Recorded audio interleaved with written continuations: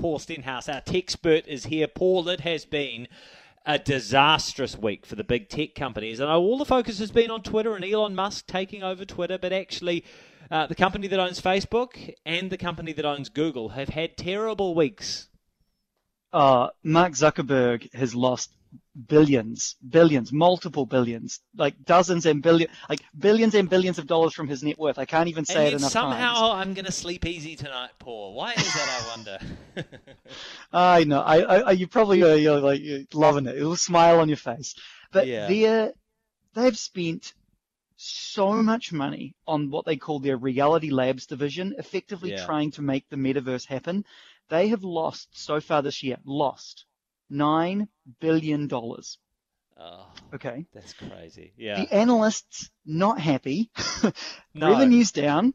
It'd be okay if revenues across the company were off the charts. Yeah, we're spending all this money on. No. Revenue's down. They posted their second straight quarterly decline, and their costs are just out of control. And they're saying that Q4 isn't going to be much better. Wow. So yeah, their shares just fell off a cliff. I think they were down something like 25% in a day. Incredible. Google, right? So Google, this is not good either. Their stocks this week plunged 9% because their earnings showed that they still made a little more revenue than what they did last year, but their year-over-year growth is slowing, which is making people very nervous. And now they're going to go and review every single project the company has, every one of them, line by line, to find ways to cut cost. The old things line aren't looking by good line in line. big tech. Yeah, things aren't good. Well, we'd better talk about the biggest story in the world, of course, and that is Elon Musk taking over Twitter. Oh so my he's gosh, fired the the guys chief at the very top. Yes, he's fired the guys at the very top. Do we know what he's going to do next? No. No, we don't. He tweeted that the bird is freed. So that's interesting. He's in charge, though. You see, got rid of the CEO, got rid of the CFO. It's no longer listed on the stock exchange. He gave away his $44 billion to all the stockholders, and it's now his. He's been at the HQ the past couple of days. Just the day before the deal closed, he brought some of his Tesla engineers with him so they could start reviewing some of the Twitter code. So now it is. It is a big what's next. He had said earlier this week that he was willing to reverse some of these lifetime bans that he's put on people, aka Donald Trump.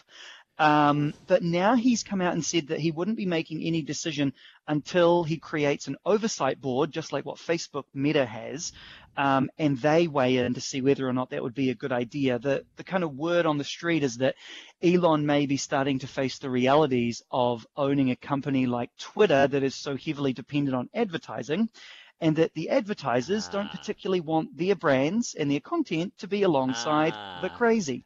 Yeah. So he's sort of dialing it back a little bit, and he says that they're going to be focused, cutting costs, and looking at new ways to make money.